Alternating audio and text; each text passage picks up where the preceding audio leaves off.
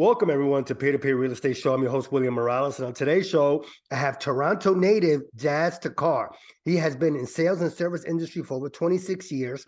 Soon after deciding to try his hand in real estate, he founded the REC Canada under Royal Lepage. You know, you French guys, you got these nice names, and for over 5 years has successfully kept his team in the top three in the country. Jas, thank you so much for being on Peer to Peer Real Estate Show. How are you, sir? I'm amazing, my man. I appreciate you having me on, as well as just big kudos to you, because as a fellow content creator, I know how it gets, man. Like, just putting yourself out there, be like getting guests and finding topics to talk about. I mean, it's not easy, and so big kudos and congratulations to you and the team, my man. No, hey, same to you. I know you got a podcast where we'll talk about, and it's funny, when I was looking at your bio, I said, I gotta ask Jas if he has a book, and then I saw it. He has a book, so perfect. So we'll definitely talk about that. So, Jas, did you know early on that you wanted to be an entrepreneur? Was this something that you were born with, or as you got older, it fell into your lap?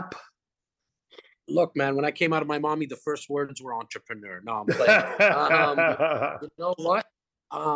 For me, I think at the age of like 6 and 7, I fell in love with the process of like just meeting people, and at that time, obviously, I didn't know it was entrepreneurship or business. I didn't even know that it was like sales, right?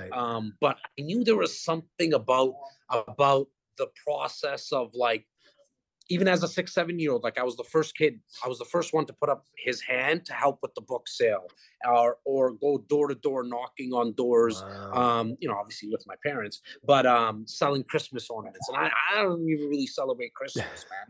Right. And then at the age of 12, that's when it was like, oh, this is kind of cool, because I got paid. I got paid to deliver newspapers. And like, I tell the story all the time, and like, without any exaggeration, I thought I was going to sell newspapers my whole life, because I was like, this is it. I hit the jackpot. I get to do something I'm good at. I get to do something that I actually enjoy, and then they give me money. And at Christmas time, people tip you. Like, this is so cool, and instead of trying to really go ham or go hard into like studies and stuff, something that I did find very, very difficult. Even when I got kicked down to the principal's office, I was laughing with a colleague today. Like, the secretaries gave me that positive affirmation as a child, man. Like, they loved having me in the office. They're like, "Oh my God, you're so cute and you're so bubbly all the time." And I was like, I love this stuff. Like, let me just be around people. And then I just took that and I ran with it, man. 16, I started selling shoes.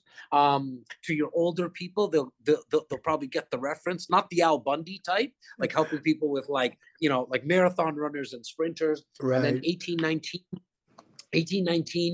got into car sales, and then I got my real estate license, because it was like the last rung kind of in the sales industry, where I just felt like, okay, you know what? I want to get better. I want to get and I want to tackle what really is the hardest, if not the most expensive asset that someone's gonna buy, which is real estate. I want to get involved. So I got my license when I was 23 years old. And as they say, man, the rest is history. It's been almost 18 years, and I got a pretty massive team now that I'm very, very blessed to have, of 54 agents. We got like 16, 17 support staff. So it's really cool to see now, man, where this has gone. So when did you start REC Canada? Was that a few years ago, or when did that happen? Yeah. And what made you start your own side gig or business, so to speak? Yeah, great question, man. So actually, when I got my license, I was really into, personal development, and I read a book, Success Principles, and I got into Tony Robbins. Great book. I learned, yeah, man, yeah.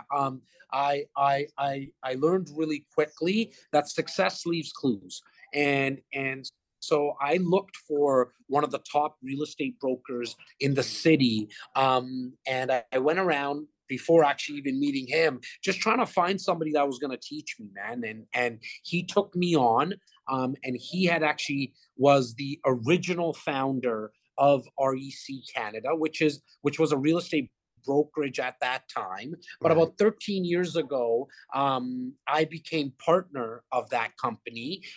He passed away 5 years ago, and so myself and a current business partner now, we operate and own REC Canada, which is no longer a brokerage. What we decided to do is really lean in on our strengths, which is sales and marketing and content creation, and we left like all the administration and office kind of behind the scenes stuff that we're not good at, to an actual brokerage. And so we're under an umbrella. You called it Royal LePage, which is obviously a French name, but it's pronounced Royal LePage, which is Canada's largest real estate franchise. A little over 19,000 real estate agents. So we have a team underneath that brokerage. We're not our own brokerage. Gotcha. And you know, and today, since we're going to be talking about real estate, and we're going to be talking about how you build or you help investors with their portfolio, or building their portfolio. So tell us, Jazz, how is some of the ways you help them build their portfolios? Do you suggest single family, multifamily? Does it depend on the investors, I guess, cash on hand? I know there's a bunch of factors there. Yeah, yes, and yes, William. Look, we really start with what's called a real estate action plan. Okay. And what that is, it's really a blueprint that we help lay out with the investor. And so we'll sit down with people for 45 minutes or so, get a better idea of what they're trying to accomplish within investing into real estate, get to know them a little bit more. Like the financial markets call it a KYC, know your client. So in the real estate world, we call it what we kind of dubbed it, I believe, a real estate action plan. Like where's the equity and what is the equity? I apologize in your principal residence right now, Mr. and Mrs. Client, is one of the questions we'll ask, and then we'll move to like if they have income properties, what equity is in there? Do they have a home equity line of credit? What money is in the bank account underneath the pillow? Where is it in terms of other financial instruments like mutual funds and stocks? And then we find out, okay, what are you trying to accomplish? Do you want something more passive, like a land development deal? Maybe it's a new build, because we actually are number two. I say we in the city of Toronto in the world in terms of how many cranes are in the sky. Oh wow! Okay. We're number two to Singapore. Okay, actually even more than Manhattan, believe it or not, right? Because Manhattan only has so much land now, right? Exactly. To build some of these skyscrapers, right? And so Toronto is a bustling city, and what I mean by that is the demand for the amount of people that are coming in. And so new build investing, homes or condos, we deal specifically with condos, is really something that's in high demand, and it's a very passive investment. But then we can go into a duplex, triplex, a multiplex, student housing, and then we actually also help people invest their registered funds, which is similar to your 401ks. Right. Where we're here in Canada, and I'm sure it's similar in the States as well. Like people are seeing 2 to 3, maybe 4% return on those registered funds in a mutual fund. Yeah. And so within real estate, you can see it upwards as 32% year over year growth, which is a lot better than obviously that 4%. Oh yeah, no, definitely. And the thing is that I think if more people. Well, you guys are one of those rare brokerage firms, in my opinion, tell me if I'm wrong, that you guys are very investor friendly, because you guys been on the field. You guys know how it goes. Some people don't want to work with investors because of lowball offers or whatever, but you seem like you work with anybody in the circle as long as, hey, they have a plan, or you maybe come up with a plan for them. and then from there you guys see where you guys go with, like you said, condos, multifamily, student housing. So that's, again, you're one of the rare ones that I know that are very investor friendly. Yeah, I mean, in Canada, there's probably, I can count on one hand that are very investor, like you use the word friendly. We say investor focused. Nice. So myself and my partner, we have a team of 54 agents. And I'm gonna say 30 of them, 35 of them help our clients, because I've been cultivating a list of a little over 11,000, 782 people for the last 17 years. So we don't only have investors, but those 30 to 35 agents help our clients with the traditional real estate, their first condo, moving up, what we kind of call smart sizing, like moving to a bigger home or a smaller home. But then the rest of us, definitely myself and my partner, we're all about investing in real estate. Like my clients know, like I really don't care about the architecture of a property. I'm not into the curb appeal or the design. Not that there's anything wrong with it. It's just I'm not into that stuff. I'm into like, hey, what can actually create wealth and in the long term. So we actually go even a little deeper when it comes to the investor stuff, William. And what I mean by that is that we focus on the boring stuff. Like we're all about the buy and hold. Why? Again, I'll peel back the curtains for yourself and listeners and viewers, because we don't need to be Nostradamus to help people when it comes to buy and hold. Why? You buy a property, you rent it out, and go to sleep, and in 10 years, the value is going to double. Right. Yeah. That's a perfect point. Yeah. You get what I'm saying? Yeah. Look, I know a lot of friends of mine, family, clients of mine as well, who've made a lot of money buying something, renovating it, and flipping it. So like, I'm not here to say that that's not a good type of investment.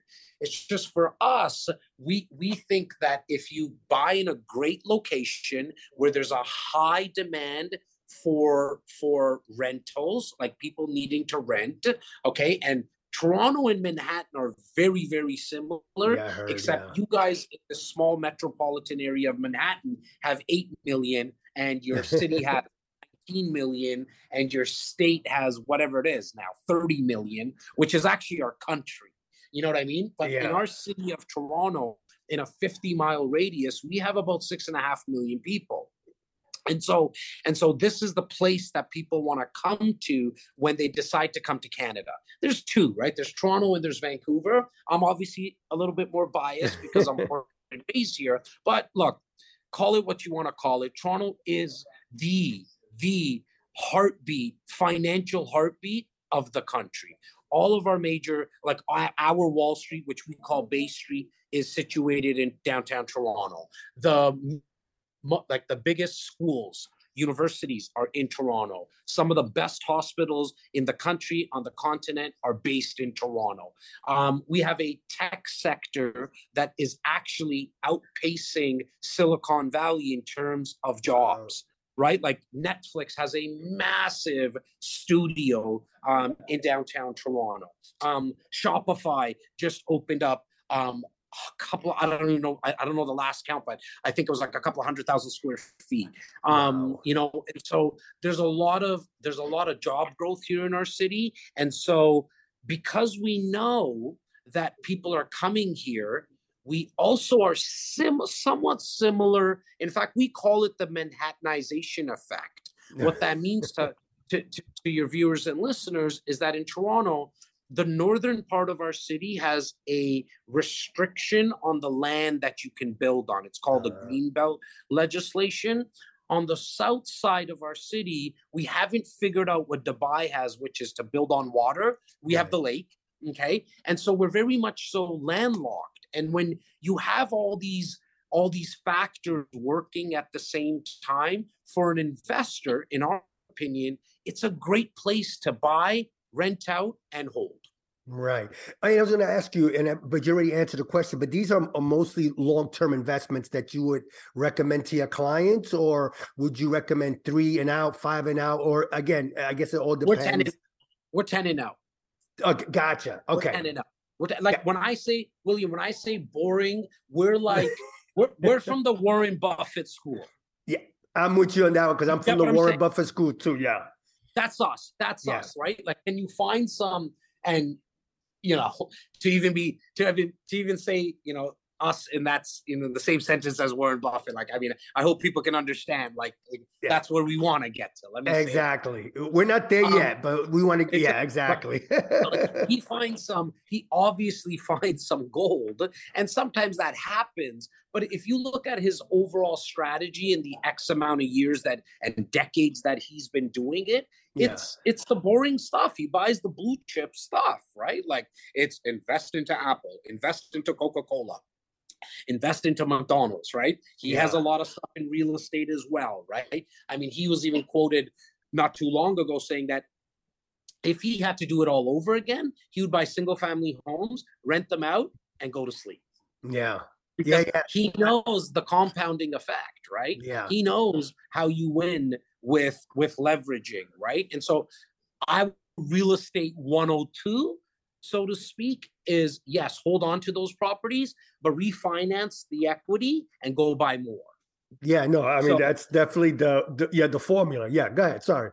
Right. I was gonna say, we like to say for 10 years, don't even think about it. But maybe in year 5, let's just take a look at how much mortgage got paid down, how much of the value went up, and how much you can pull out if you want to get more,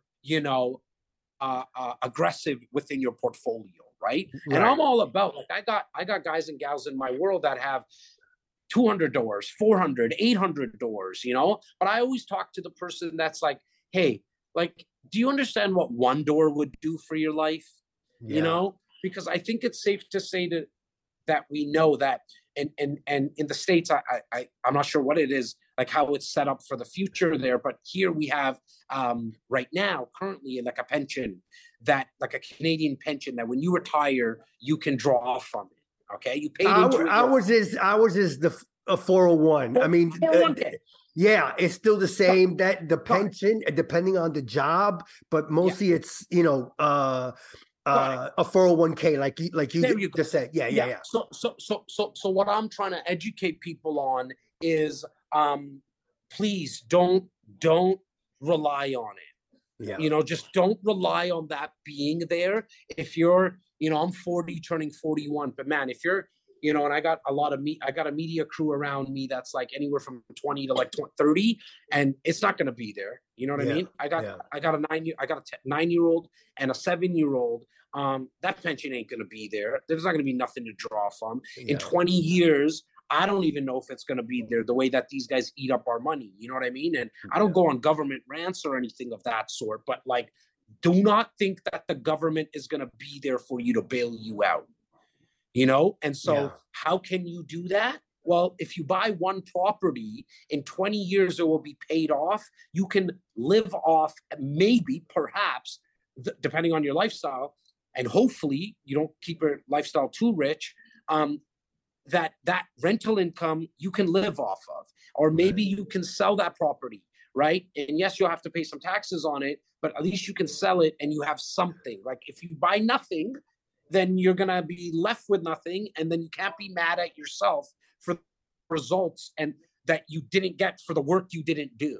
Right. No, I get it. It makes a whole lot of sense. Yeah. So what's next for you and the company in the next 3 to 6 months? Are you looking to expand outside of Toronto? Are we going to, further north, further south? What are you guys looking to do in the next 3 to 6 months? Yeah, man. Like, so, for us, we, our company name is REC Canada. We named it that for a reason, because we're going to take over the country next. Nice. And then the next name will be REC World. So we're very ambitious. That's just who we are. But right now we focus on the greater Toronto area, that 50-mile radius. But we're not going to start to, I think in 2023, we're going to open it up to other provinces / states in the country, because our client base is nationwide, but our our actual inventory is not. And so now I think I'm ready to make the move to at least open it up to some of the other major cities, i.e. Vancouver, because I like the fundamentals there. They're very similar to Toronto. Yes, it's more expensive to get in to, just like Manhattan, but there's a reason for it. It's because that's where the biggest demand is. Yeah, no, I definitely agree there. And talk more about your podcast. Tell us about your podcast. Yeah, it's I mentioned the 9-year-old and the 7-year-old. It truly is my third child, the podcast. I love it. I don't do it for like anything in terms of like a monetization. I started this 4 years ago. My partner passed away 5 years ago, and he was kind of the face of the company through a radio show and some stints on TV and stuff like that. But as I saw the shift happening to, like, I'm doing this podcast on a phone. Like I don't have a computer myself. But I can see that most, I can see that most people are on 8 to 9 apps on their phone, and podcasting being free, pretty much. I was like, you know what? I didn't like the cameras at that time. I'm gonna start with this, man. I'm gonna start with this medium. I've always been in sales. Nobody's told me that I have the most sexy, sultry voice in the world, but on the opposite end, you have a disgusting voice. So I said, I could do this podcasting thing. And I got started, and it was like the coolest thing happened, man. Like people were saying yes to me to be interviewed and having discussions. And then one thing led to another in the real estate brokerage space. I got some big realtors on it at the start, like the Ryan Serhans, Josh Altman kind of guys. Wow. Okay. Yeah. And then that transitioned into getting Grant Cardone, Robert Kiyosaki, Gary Vee, late great Bob Proctor, someone that I looked up to and read a lot of his books and used to watch a lot of his videos and stuff. And then it just, like I said, man, it took a life of its own, and it's something that I'm excited to do at any time. You can throw me into a podcast, me hosting or being a guest, like I am with you. And it's something I just love the medium. I think it's so cool that we don't have to pay any of the big media companies to get our voice heard anymore. That for, I don't know, $25-$30 a month with one of those, Libsyn, Buzzsprout kind of distributors, you can get your voice heard, man. And it's so cool. I can, I don't know if you're allowed to have F-bombs and stuff in your podcast, so I'll respect it. I usually, I don't mind. It's very rare I get one on the real estate one. I got to admit that. Well, look, you can fucking do anything one on a podcast, so that one was for you and your real estate people. But like nobody can cut, like nobody can stop you from what you want to talk about. I just think it is one of the best mediums that have come about. And here's the other thing that I love about it: as an actual user of a podcast, not as a podcast host, I get to use a strategy that I'm huge on, which is net, no extra time. So when I'm driving in, I got a 45-minute drive in from home into the office every morning and 45 minutes back home kind of thing. But I get to listen to a podcast, right? Exactly. And most people don't know, but the average person spends an equivalent of a 4-year degree in their cars. I heard that too. Yes, I heard that too. Yes. Right? So how much can you learn listening to a podcast in a car? A lot. You can pick up on a lot of new skills. You can learn how to speak friggin' Punjabi if you want, or Chinese, what the hell you want to learn. You know what I'm saying? Like, it's pretty it's pretty cool, and so I owe a lot to this media, man, because one, I got to sit down with a lot of people. Two, it's got me out there to a lot of people as well. And 3, I got to be on William's podcast today. Hey, listen, I appreciate that. And listen, you're a busy man, and know that. First of all, Jazz, I want to thank you so much for being on Peer-to-Peer Real Estate Show. And before I let you go, just a couple more things. Talk about your book. Hey, my book, we got it was about 15 years ago, and now there's been a lot of different iterations to it as things have changed in the real estate market. But we got asked the same questions over and over again from our clients, right? Like, What's the cost of a lawyer when you're closing? What's the best way to buy a home? What's the difference between a duplex and a triplex? What kind of game plan do you advise to clients when you're investing? Right. Same questions over and over and over again. And not that I didn't like getting the questions, but I thought there could be an easier way to get the information out. So we put a book together. It's titled Real Estate Intelligence. It's free. There's no cost for it. I never charge for it. I'll peel back the curtains on why we did that, because I feel like if I'm a good-looking Indian guy that gave the book away for free, you like that, William? That was for you, by the way. That was a good one, brother. That was a good one. If we gave away a book for free, people would possibly use our services in the future. Yeah, no. Listen, I'll definitely put that on the show notes. And if somebody want to get in contact with you, what's the best way?